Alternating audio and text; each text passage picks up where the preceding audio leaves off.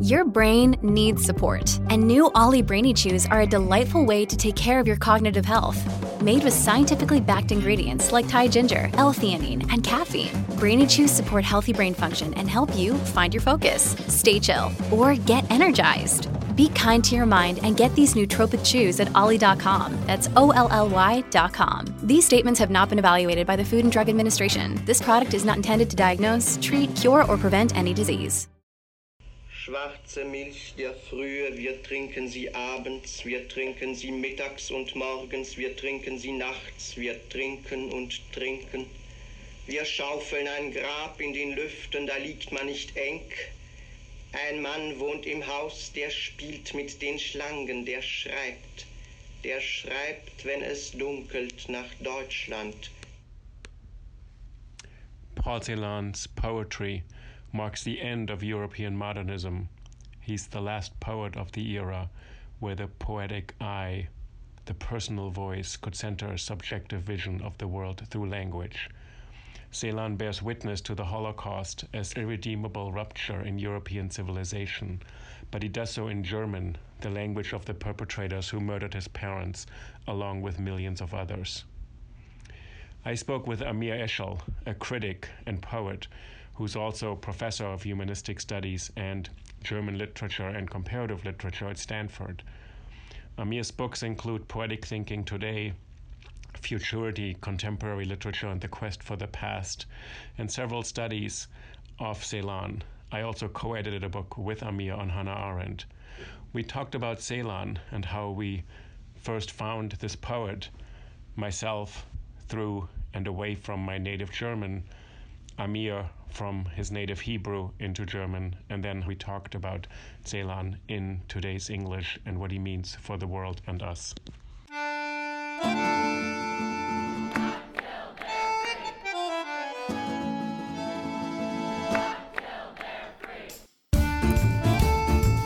Oh yay, oh yay,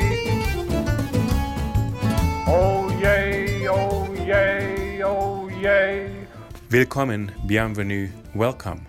No, this is not cabaret, it's Think About It, a podcast about the power of ideas and how language can change the world, with Uli Baer. So I am really happy to be speaking today with you, Amir. First of all, thank you for joining me on the podcast Think About It.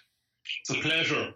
Thank you for having me. It's great. We've been having conversations for, I don't know how many years, probably 2 decades almost, or close to it. 2 decades for sure, yeah.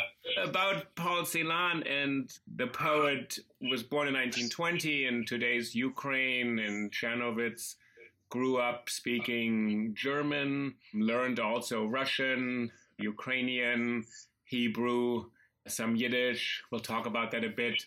French and other languages, and really grew up before the war to become a poet. He went to school in France for a little bit in the late 1930s, and he was one of those young European men of letters from one of those places where people spoke so many languages who wanted to become just a poet, let's say, just a poet. Yeah. And then, as we know, history intervened in the most brutal, terrible fashion. So he lost his parents in the Holocaust, in the Nazi occupation. He was in a forced labor camp, and then emerged in a way in 1945, 46, 47. He settles in Vienna, first of all, ultimately goes to Paris. And I think from today's perspective, he would strike me as someone who we would call a multicultural poet, who grew up in a minority-speaking language, in another place, and then goes to other countries because he has to flee his homeland and settle somewhere. And then he writes poetry, which I think is the fascination and a puzzle, and also a hope for a lot of people. He writes poetry in German, then after the war. Yeah, indeed. How did you first encounter Celan, and where was that? Do you remember?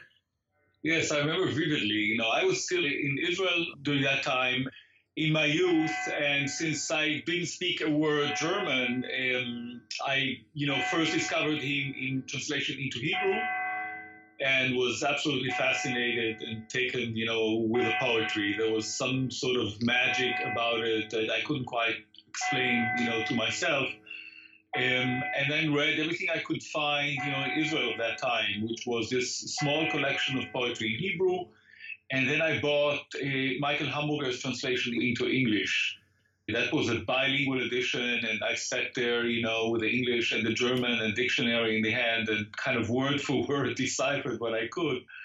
And I think it's the power of the poetry which drew me in with 16, 17 or so, and it lasted until today.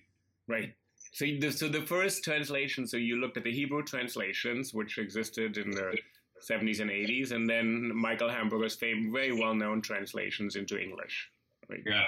Which were, I think, the introduction for many people into English out of German.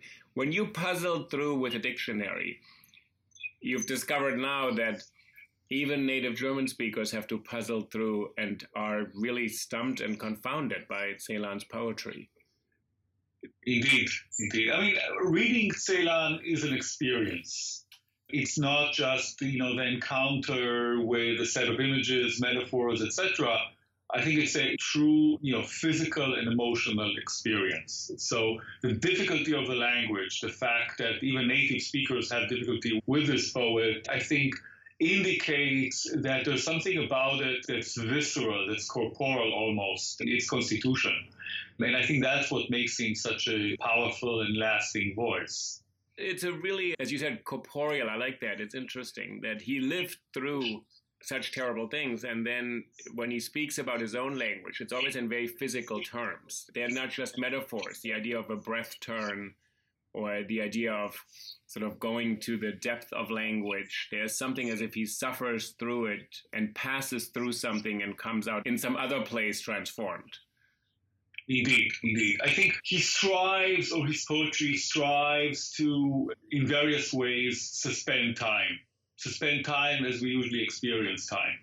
We kind of go about our lives, rush through the day, through the week, etc., busy doing this and that, accomplishing this and that. And I think his poetry is really an opportunity to suspend that flow and rush of time, to really pay attention to not just, verse and word, but really to a single letter, to the space between the letters.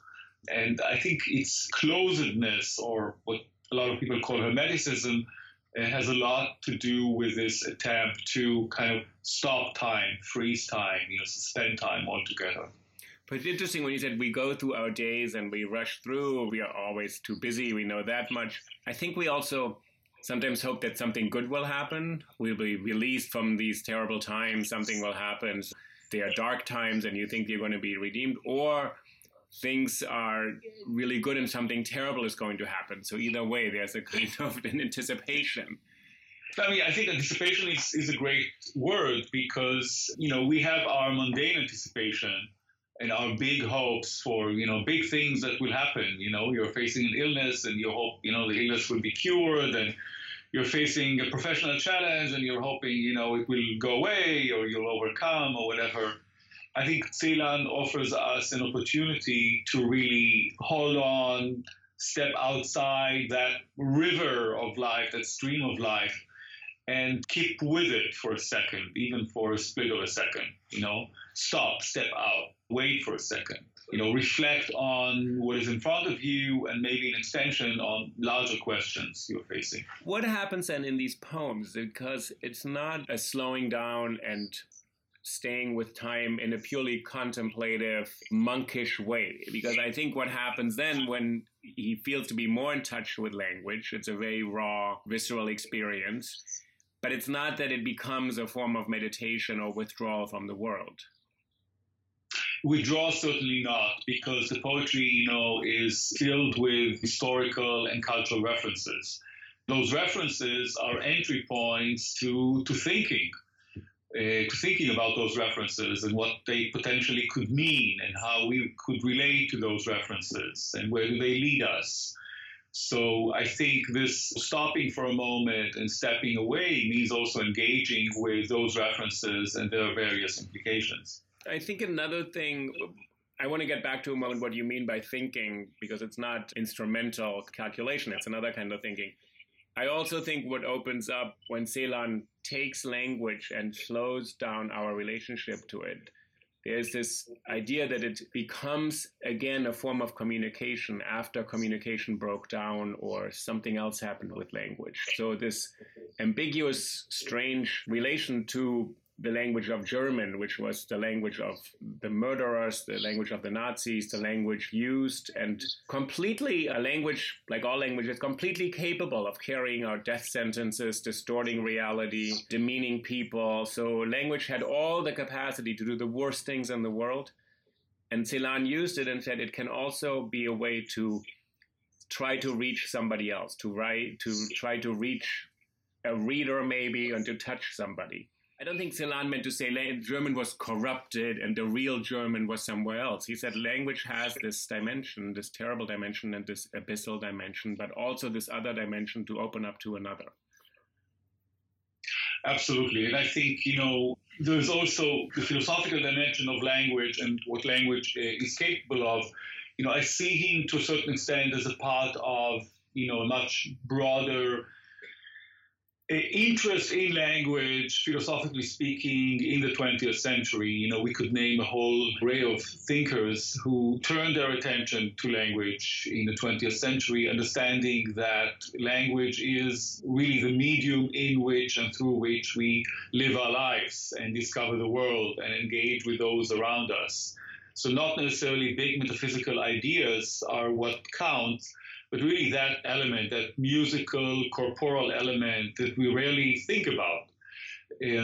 So if you think about, Walter Benjamin or Heidegger or Wittgenstein, Husserl and others, language is central to them. And I think Celan, as a poet who was very interested in philosophy, certainly places himself in this tradition. And another element to it when we think about language is the theological or spiritual foundation of language. In the Judeo-Christian world, it is with and through language that the world first emerges. That's the beginning of Genesis. And I think grappling with his biographical and historical circumstances, Celan engages this theological, spiritual dimension in his concentration on language. Which is interesting that you bring up Genesis. One of the other references that is probably Buber, the kind of idea of a dialogue as creating a connection. But the Genesis, that the creation of the world depends or is constituted through language. It's not that there's no reality beforehand or that material reality is, but that language is needed for us to relate and make sense of it, or to see where it doesn't make sense, not have a comprehensive meaning. But this act of creation is a very tenuous and, I think, incredibly bold and powerful one for Celan after the Holocaust. So he takes poetry as a means to say, I have to reconstitute or constitute for myself how I live in the world with other people. When we would think in the language of today, he's a survivor of trauma, he's a survivor of historical displacement, he's a refugee, he's an exile. He ultimately will suffer from, great psychiatric difficulty, other personal difficulties, etc. So the language of psychology and history and legality doesn't quite correspond to what he does as a poet. That's correct. I think, we need to, when we read Celan, go back to this biblical, spiritual dimension. This moment in which we read, Vayehi Or, and God said, there shall be light, and there is light. I think as a poet, that's what he's striving for, this moment in which, light may emerge through the power of language. I think in Germany after the war, Paul Celan was a very ambiguous figure. He was considered very difficult, hard to understand. There's an unfortunate characterization that all of his German are neologisms. He greatly resented this, and he said several times very defensively, I do not invent any words at all. It's reality which is so unimaginable, and all the words already exist in all the dictionaries. So he used a lot of very old words, forgotten words. There's a tendency among critics then to take the words apart even further and disassemble them and read things into them, which I think Celan really didn't like, because he said, this is all human language. It's been used and spoken. And at the same time, he said, the language I use in poetry, nobody really speaks. So it's this estrangement of ordinary language. And in Germany, I think two things happened. On the one hand, he was considered someone who would at least give the Germans poetry back. And we had the famous dictum, which reigned supreme for decades, the philosopher Adorno, who had said, it is barbaric to write poetry after Auschwitz, because we cannot and must not attempt to represent something so horrific. And Celan wrote directly against that in a way. So I think there was a sense that Germans felt, oh, at least here's a Jewish poet who stays with our language and doesn't turn against it. I think that's problematic because he becomes a figure of consolation and hope. And at the same time, he's constantly accusing Germany of not acknowledging the crimes they committed, of not remembering, of not adequately remembering. So there's this double function he has as a witness to history and someone who accuses, and also satisfying a kind of need for people to feel, oh, well, at least German survives. I think instinctively he understood that the poet, beyond the ability to create lasting artworks in language, is also a figure of the public realm, of the public sphere. So if you read his letters, if you carefully read his public addresses, I think there's a lot there which allows us to think of him as someone who really enters the public realm and makes a very clear stance, often a critical stance vis-a-vis his German readership. And I think that overall, both in his poetry and in his public appearances, in addresses, letters, and so on, he did manage to have an impact on the manners in which, in the German-speaking world, the Holocaust and the Second World War as a whole is addressed. Yeah, and he found a way probably to get around Adorno's statement. Adorno, who partly wanted to provoke with that statement probably, and also say, let's not make things too easy on ourselves, and say we can just represent this here and move along. And in a way, he challenged the entire German tradition and said, this is a tradition that gave us Beethoven and Mozart and Rilke and Nietzsche and great and wonderful philosophy and poetry, and also the most terrible crimes. So how do we reconcile that? And in this same exact tradition, this, which prided itself on being the height of civilization, also produced the most horrific crimes against humanity. Yeah. I think ironically, both of them share the same stance. Adorno, with this famous phrase about poetry after Auschwitz being barbaric, forces us to stop for a second, not to assume that poetry, the way it was always written, can be, written in the future. And Celan, I think, in his very difficult, intricate language, in his work on language, and with his historical references, forces us to understand that poetry cannot just continue as if nothing had happened.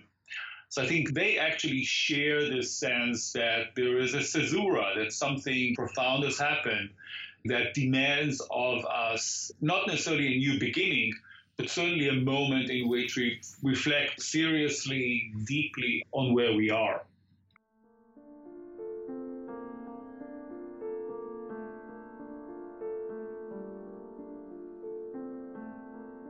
You said there's these public addresses on the Meridian speech. So Celan gets a couple of prizes and he gives a speech and he talks about what happens to language.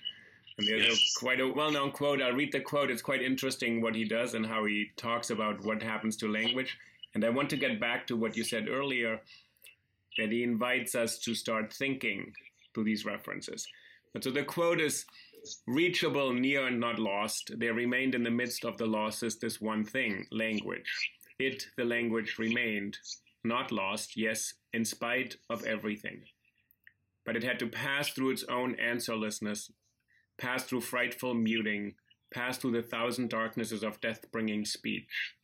It passed through and gave back no words for that which happened. Yet it passed through this happening, passed through and could come to light again, enriched by all this, end quote. So what you said, there were no words. There's death-bringing speech, the kind of functionary, operational, administrative speech that, for example, Hannah Arendt in her Eichmann book exposed and said that language is totally capable of saying the most horrifying things in the most mundane, banal ways. So Celan said language passed through all of this. So as if German is a subject passing through history, comes out on the other side, comes to light again. And then he says, enriched by all this. And in that little word enriched, in the German word angereichert, bereichert, he has the word Reich, which is the 1,000-year Reich. So as if within each word, there's still an echo of these terrible other ways of using the same word. Sure. And then he comes out and says, so I can still, and I have to still use this language, because also the other option would have been to be mute. Mm-hmm. Mm-hmm. Or would the other option have to adopt another language? And Celan said, you cannot be a poet in two languages. Bilingualism does not exist for a poet. It is the language, your mother tongue, that you are born into, you have to use to write poetry. It's interesting, and the two of us, we write in different languages, we've learned different languages. You write poetry in Hebrew, right? Do you write poetry in English as well? No, I don't. So you can relate to that. That Celan said, this is the language, and this is my language, right? Absolutely. Yeah. And language is, enriched by that through which, we live our lives, and with which, our lives is changing. And what you said earlier, that these historical references and markers all throughout the poems, and a lot of the poems they don't take work. You actually can feel the poems, as you said, you experience them, but then you get a sense there's something else in here. So a lot of great critics have done all these projects and interpreted and written about Celan. And you said earlier, and then he encourages a kind of thinking. What do you mean by that kind of thinking, which is not just to study history and look up some records, although Celan was it was very important to him that the actual historical record is acknowledged and reported. Yeah. What I mean by it is that the set of a societal, economical, political circumstances which made the Second World War and the Holocaust possible is not gone. It's not as if 1945, the war is over and we live in a completely new world, a new reality. Now we can close the book, erect memorials, remember the dead, and assume that, similar things will not happen again.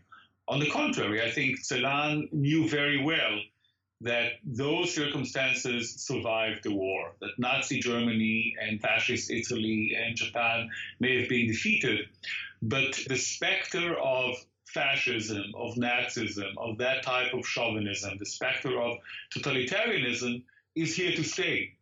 And it will raise its head again and again and again. And the question is, how to pay attention to these circumstances in our current reality and not assume that we're done with that chapter in history and now we all live our lives happily ever after. So there's the quality to his poetry that forces us to think about those circumstances, political, economical, social, ethical, and link what the poems invoke to our own lives in the here and now. To take just one example, from his most famous poet, Death Fugue, when you read the poem out loud, when you say the word black milk of dawn, we drink you, alone this phrase, we drink you, relates you yourself in the first person plural and in the present tense, we drink you, to your own realities in the here and now. You, the reader, in a way, become a part of the poetic experience. And yes, of course, you remember what had happened, in the death camps and in the concentration camps, etc. But you're going through an emotional and a physical experience in the here and now.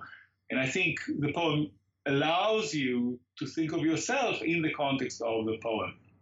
In other words, what type of black milk of sorts we are drinking in the here and now? What are the questions we are facing in the here and now that are related to the circumstances Celan's poetry invokes? For me, this is a crucial element in his poetry, this personal relationship, this temporal relationship the poetry creates to the here and now.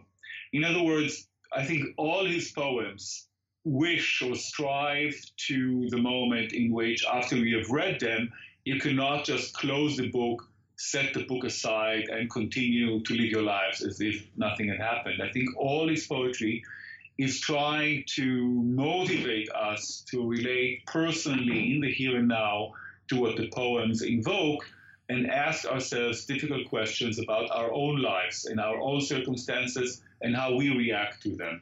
In this poem, there's Death Fugue, which is one of his most famous poems, so written in the pretty much at the very end of the war and then published, so it becomes one of his signature poems, much discussed. There's a whole debate around it much later.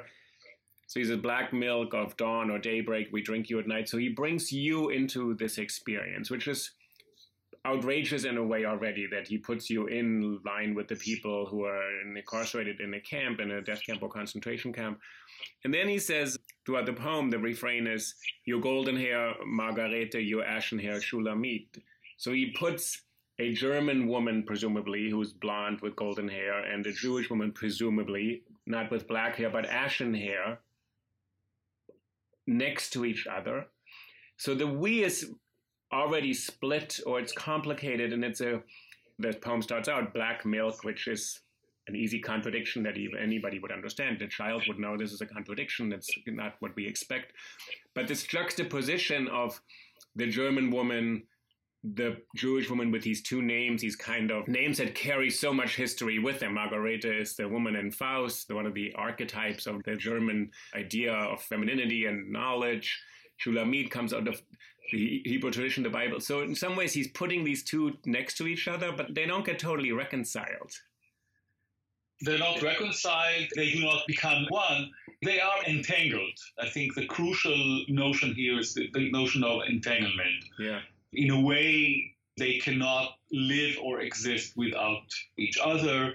And this entanglement is both their condition, but also their chance. The question is, what do you do with this entanglement? I mean, how do you account for it? What forms of life do you find for this entanglement? Well, I think the question he's raising there with his entanglement, which he doesn't resolve, and people try to make have sorts of responses. So we have a very famous dispute between Arendt and Scholem in the early 60s, which, of course, Celan was aware of, where Scholem basically says, you have to cut this entanglement, you have to move to Israel, you have to renounce your Germanness. It is a fallacy, a trap, a terrible misunderstanding. There is no coexistence possible. Scholem, who is renowned in Germany as a great explainer of Jewish mysticism, and Arendt, who says, I cannot disentangle myself from myself. I'm a woman, I'm a Jew, I'm a writer, I'm a philosopher, I write in German, I write in English. Within her, she can't do it. Mm-hmm. And Scholem says, this is wrong, you have to take a side here. Understandably, right? And Celan has the same. People are saying to him, take a side. Yeah. Well, I think, for Scholem, history meant a justification of his own personal biographical, teleology. He writes his biography, and he titles it From Berlin to Jerusalem. There's a very clear telos here. Life may start in Berlin, but has to end in Jerusalem. And that's also the historical lesson of the Second World War and the Holocaust. Right. I think both Celan and Arendt have difficulties with this notion. Obviously, history taught us a lesson, but the lesson for them was not that the telos is then Jerusalem. There were, different lessons to be taken from it. For Arendt, it was the turn to, the question of politics. What is politics and what is our responsibility as political agents?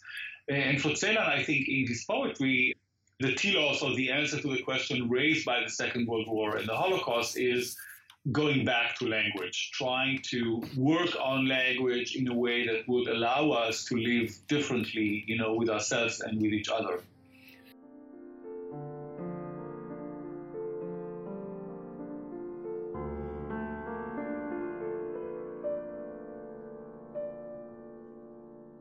And differently, he has another poem. It starts out, the first three lines are, count up the almonds, count what was bitter and kept you waking, count me in two. And it ends, render me bitter, number me among the almonds. It's a kind of memory, it's a kind of mnemonic that you would put almonds, but his own memory is not redemptive. Remember me and you'll be consoled, but count me in, I'm as bitter as the almonds. Would you saying that Celan chooses poetry to move forward into what space? So when we talked a little while ago about the visual experience. So what is a reader supposed to do with that? To be counted among the omens, render me bitter. Actually, you don't want to be rendered bitter. And right? So I think, in many of his poems, there is this direct address to the reader. The reader feels her or himself being, spoken to, addressed. You're drawn into, as a reader, to the poetic event. It's not a poem in which you're looking at something from the outside. The poem pushes you, strangles you, kind of hits you in the face. It wants something of you. It demands attention of you. I give you two more lines from the same poem. I sought your eye when you glanced up, and no one would see you. I spun that secret thread where the dew you mused on slid down to pictures. So in some ways, he takes you in, responds to you. And I think that's also part of Celan's importance. We all are looking for something. And this is a post-war poet in a world that has been fractured and then reconstituted, that people are now living in diasporas everywhere. And they want to connect to someone or something. And what you're saying, that each poem pulls you into something. And it's not a political consolation, or it's not the trek to say Shalom said, it goes to Jerusalem, there's hope here, you'll be redeemed here. It's not Arendt who says political work will be the only way in which we can be together, which is her way of doing it. So it's something else. It is something else, and it goes to each and every assertion we as human beings experience or get out of our body. In other words, pay attention to each and every word, each and every sentence, each and every person in front of you. Pay attention to everything you say, to everything you do. Mind each and every syllable. When you read, when you speak, when you talk, when you write, when you engage with another person, I think it's it's an ethical challenge of the highest order, what he strives to, what he attempts. His drafts to the Meridian address, his famous address when he received the Georg Büchner Prize in 1960. So in those drafts, he is writing to himself that poetry can be a school of real humanity. A school of real humanity. What does it mean by school of real humanity? I think it's precisely this, that poetry, by being perhaps the highest, most complex form of linguistic human expression, can teach us something about how to be better, different human beings, how to interact with each other in a way that really justifies this notion of humanity. I think it's interesting you say that, because earlier you said a lot of people are attracted to Celan because he picks up the interrogation of language from Wittgenstein and Benjamin and Buber and Hofmannsthal and Heidegger, which becomes the skepticism of the post-structuralists and the philosopher theorists, who a lot of them are very attracted to Celan. But what you're saying, there's a promise of a humanity that's not a word that really registers anymore in that kind of discourse. And I think it's interesting, your late and wonderful, much-missed colleague John Feldsteiner wrote this really wonderful literary biography of Paul Celan, and was very committed, I think, to bringing Celan closer to American readers. He also had a trajectory. It's Paul Celan, poet, survivor, Jew. We arrived somewhere. There's an identity at the end, which I think for John was a very important identity, right? I think it gave him a way to connect to something in himself. Yes. But this idea of humanity is not an idea that you really find in post-structuralist philosophy quite as much, in the people who are then grouped with Celan, which was Blanchot and Deleuze and Foucault and all these post-structuralist readers. Yeah. Well, they're much more invested, I think, in negative theology, in this idea of a retreat from anything that may be suspected as metaphysics or content or belief or commitment. And you can understand their position, within their own biographical and philosophical context. I think Celan was worried that this may be too little. I mean, pure negativity, this tradition may be too little. And I think this is also where he parted ways with Adorno and Adorno's notion of aesthetics. Celan thought that there is something to be gained by holding on to a notion of humanity. Not necessarily humanism, but humanity. Right. Right. So he's very close, to the anarchists, and to a certain extent, you can call him a socialist or a socialist anarchist.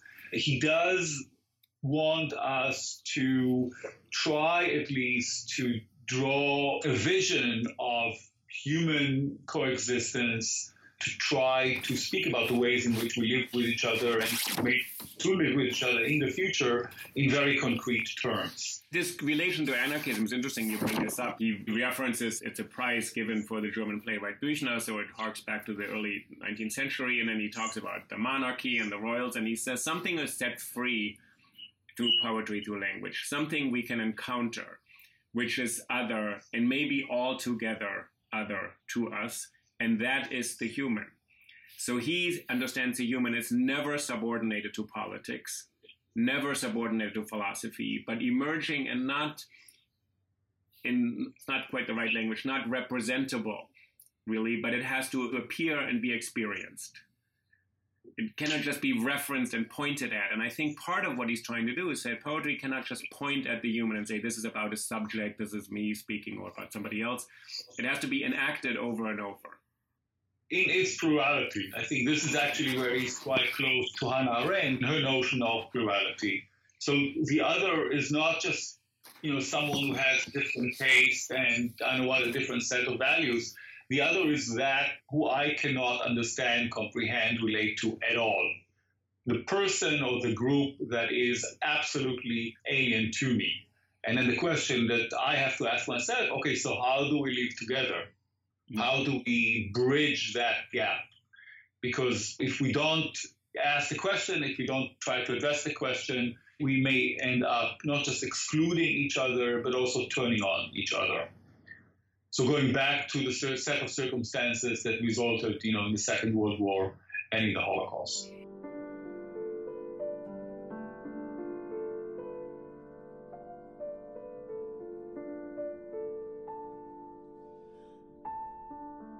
I always thought that Celan being so important for so many American poets and so many French poets, and we have great translators, Pierre Joris, Michael Hamburger started, that the experience of having somebody speak to you in a language you don't understand is a very common experience. Most people have tried to talk to somebody and they can't understand. And I think there's something there that means we know the other person is human. We know the other person wants to communicate, but we can't communicate. But we both use language. So somehow I think Celan, that he has this German, and sometimes people say to me, oh, German, you're a native speaker, right? So you understand this. And I look at the poem and I think, no, I don't understand it. I feel something. It resonates in certain ways, and it probably resonates differently, and it actually unsettles my idea of native German. So I think this experience of encounter difference in someone else's language is a very profound and human experience. Mm-hmm. Mm-hmm. And I don't think we need sometimes philosophy and theories to say, what does it mean, the other and the human? I say it happens all the time, and it doesn't even have to be an epistemological conundrum that I can't understand what you just said, and we have to have all sorts of philosophical discussions. If you start speaking Hebrew, you'll lose me in a word or two, right? So I think this experience is at the heart of Celan, which is really interesting, that he's trying to say there is something in language itself which is so close to not being understood, but it's not communication. It's not communication. No, but it reveals another otherness in us. Yeah. It's the closest, I can get to, trying to grapple with what Benjamin calls Ursprache or language, right, in his essay on the task of the translator. Benjamin had this fantasy that there is some kind of a foundational language beyond and before all other languages, that all languages go back to this one right, language. You said earlier, we have these fantasies, it's mathematics or science, there's a truth hidden in the universe somehow, there's some, which is maybe a very seductive truth, but it's also a risky one because it means everything can be translated into one thing. Yeah. Celan is probably saying, you can't translate one person into another person. It's completely impossible, and nonetheless they can communicate. And poetry is the medium in and through which they may try to do so. I think that's the power of his poetry. And maybe that's the reason why so many, poets and translators feel attracted to his poetry. And he was a big translator. He translated Emily Dickinson, Shakespeare, all sorts of things, Neruda, into German, which was interesting. So he translates out of languages that he knew, picked up, as other poets did before him. I once went to the great Harold Bloom's office because I don't speak any Yiddish, and I can't hear that because I hear German. So I wanted to understand whether there's Yiddish in Paul Celan. And so Harold had, I went to his office hour and I sat down and he said, so first of all, he gave me a little overview of who I am with my name and said, well, we can establish who you are, but with your name. And then he said, let me look at this. He said, I spoke Yiddish until I was 6 years old. And he read a couple lines and he says, there's no Yiddish in here. I could hear that for you. And it was interesting because Bloom accessed his childhood language and just glanced at a few lines and he says, there's no Yiddish in here. And I loved that actually he felt it. He didn't have to do and scrutinize and look at dictionaries and histories and everything. And he can glance at it and he said, no, it's not in here. And then we talked about Celan. She was quite interested in also, of course, only in relation to other poets, because Bloom's idea is a whole network of relationships. And then he said, how much Rilke did he know? And I didn't know at that point. That's about he set me on my next path for the next decade or so. Yeah. And Celan was very interested in German poets and had studied all of them.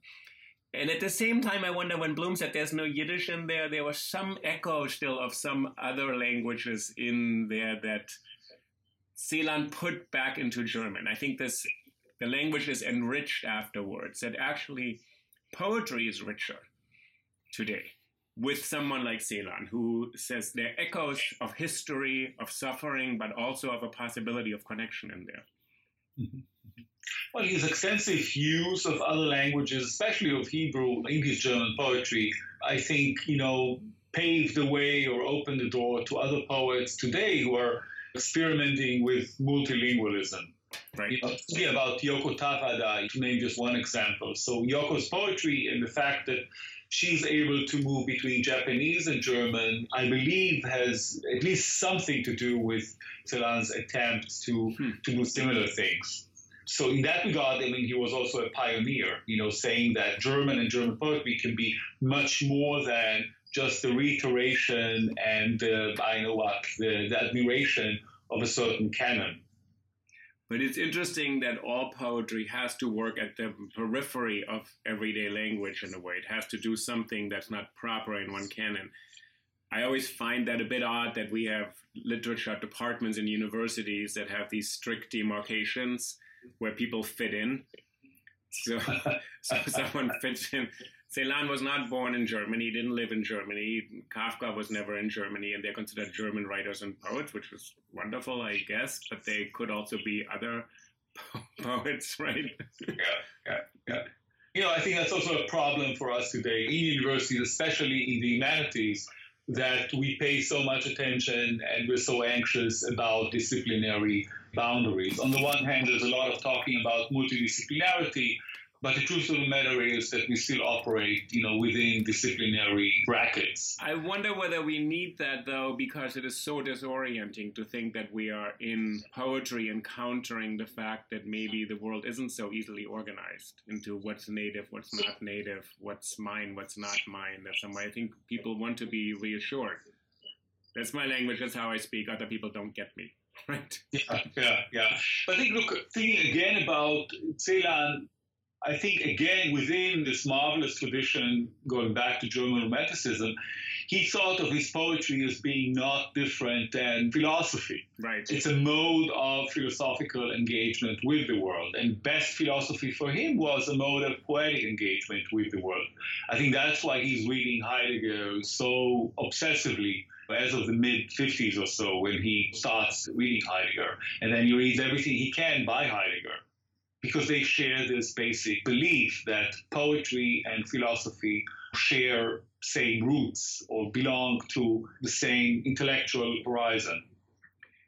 I think that's very hard for people to grasp, that they share the same interest in poetry as being foundational and different, separate from philosophy, from politics, from all sorts of other ways of thinking.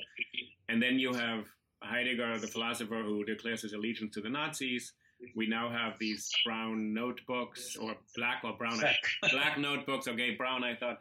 So he's just an anti-Semite in his private diaries. It's just embarrassing. And Arendt remains his friend throughout his life, and Celan keeps on going and visits and does readings, and Heidegger is very deeply engaged. And I think what's remarkable is that I would say this remains a question for us rather than a simple answer. What they're trying to work out is something that we haven't worked out at all. Yeah. I think Celan understood this, just as did Arendt, that Heidegger, to a large extent, was a product of his time, and certainly a man full of weaknesses, a coward in many ways, and not the kind of person you would invite over for dinner, but still his thought and his intellectual endeavor cannot be dismissed and just ignored because of the fact that as an individual, as a person, he was questionable. Very questionable. It's very difficult, I think, for us because we want to have these kind of clear categories and say not to be engaged with, right? And he still leaves us. And for Paul Celan, he was probably the most important German writer, right? He was definitely the most important German writer, German thinker of his time, for sure. There's a younger Israeli poet who goes to Paris in the 1960s and wants to visit Celan. You probably know this anecdote. It's very funny. And he wants to go and he talks to the secretary in the Rue d'Ulm and says, "Is Mr. Celan here?" And the secretary says, yes, you can go to his office. And then there's a poet who wants to visit you. He's a great admirer. You think you're the most important poet. And Celan says, "Just give me a second. I'll be right there." An hour later, the young poet goes to the secretary and says, "Where's Mr. Celan?" She said, "I don't know. He's waiting for you." And he said, "No, I've been in front of the office the whole time." And he went to the bathroom and climbed out the window and escaped because he didn't like these admiring visitors. That's the great Nathan Zach, who's by now a very old, distinguished poet. And that's the story, the way he tells it. Which is kind of an interesting allegory to say the great, Hebrew poet sort of born in 1930s or 10 years after Celan comes to pay homage and tribute to the great poet of survival, and about it, you work it out yourself. That's true. Well, especially in Zach's case, because, he comes from the German Jewish tradition, translated Elsa Lasker Schüler. He has this in and with him, and then translated Celan, of course, later on. So there are various ironic points about this story. Yeah. And as we know, then Celan goes to Jerusalem a couple times in the late 1960s, and he visits and he writes a quite moving account that he actually is quite touched and feels there's a part of him that feels at home, right? So yes, for sure. Yeah, beautiful poems are written, during his visit to Israel and Jerusalem and thereafter. There's a wonderful correspondence with Ilana Shmueli, a youth friend from Chernovitz, who he then meets again in Israel. She will later come to visit him in Paris. So it's a very important visit, very important trip of Celan's to Israel in 1969. Yeah.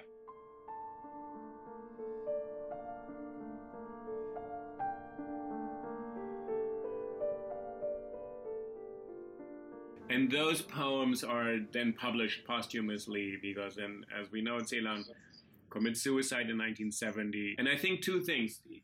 Ilana Shmueli is one of those connections that reestablish these connections between Jerusalem, Paris, part of the German reading world, then it becomes an American world. Gisèle Lestrange Celan, the widow, is a very important person actually to make his work known to people throughout the world. I think it's actually quite important to recognize she's an artist herself, very supportive of her husband, who for many reasons didn't have an easy life. And I also think didn't really have the easiest life in France as a refugee from some country that wasn't a country at that point, writing German poetry.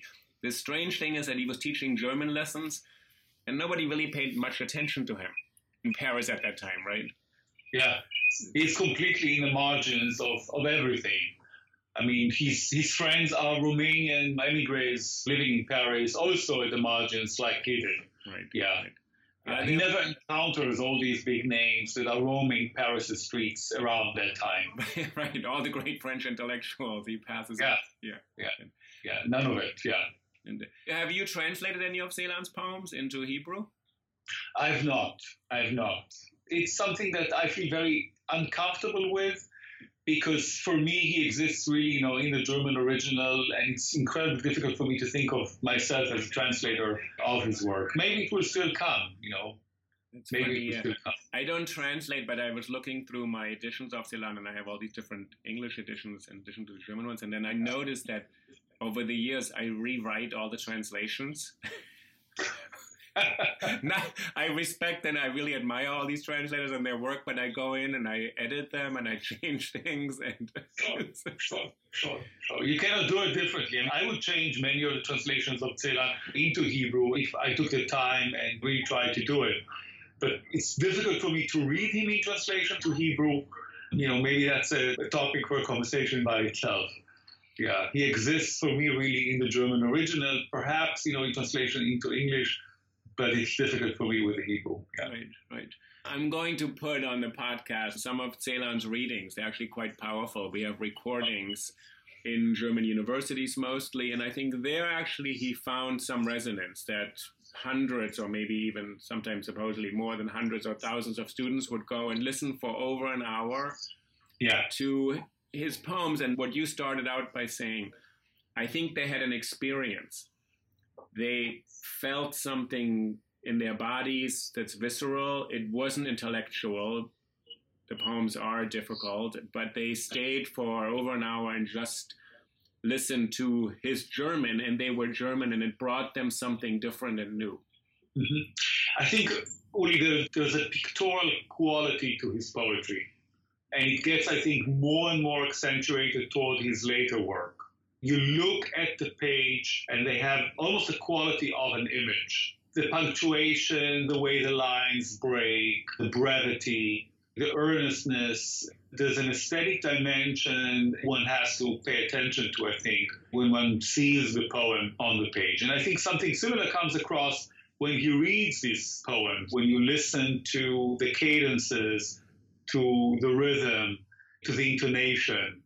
It's really a Gesamtkunstwerk, for lack of a better term, to encounter his work. Yeah. And the artist and his wife's work, that he's kind of really finely done etchings. I always think his poems are like very, very fine sculptures or crystals that sort of have this three-dimensional element. They're not flat on the page.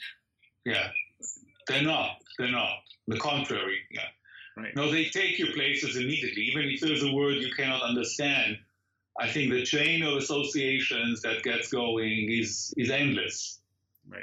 Yeah. And I think this last part, that there are associations, that people are encouraged to allow this to happen, that it's not erudition that's going to resolve it. Because I think as fine as some of our critics are and how much work that they've done, it's not exhaustive what they find as the references, because there are other echoes in it that are not historical facts or knowledge.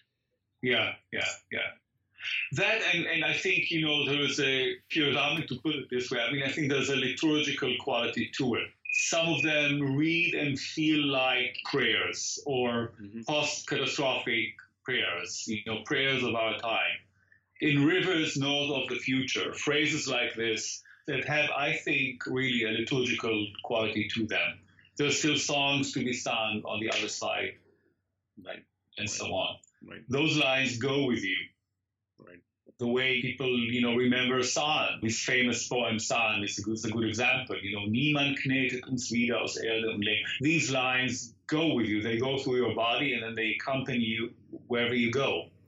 Well, and that's an important part you're saying there, these prayers that stay with us and that are the anchor and the one thing we have when we go through very difficult times. There's very little that we have besides language. So if language is given to us and it echoes through us in these moments when we can't make sense of what's happening, it's too painful, too difficult, but there's language already resonating in us. I think that's a real gift that poetry can provide. It's not consolation, but at least it allows us to experience ourselves in that moment and not just fall into muteness or grapple for our own words. Yeah. Enriched. Language went through all this and came out enriched by all that. I want to thank you, Amir, for joining me on this podcast. It's great to talk with you about Ceylon. I think we've done it for, 20 years now? Yeah. It's been a pleasure, Uli. I thank you for having me on the podcast. It's a great honor. It's really fun. So I think we'll do it for another 20 years, but before that, I'll have you back on the podcast. Sounds great. I'm happy to come back. Thank you.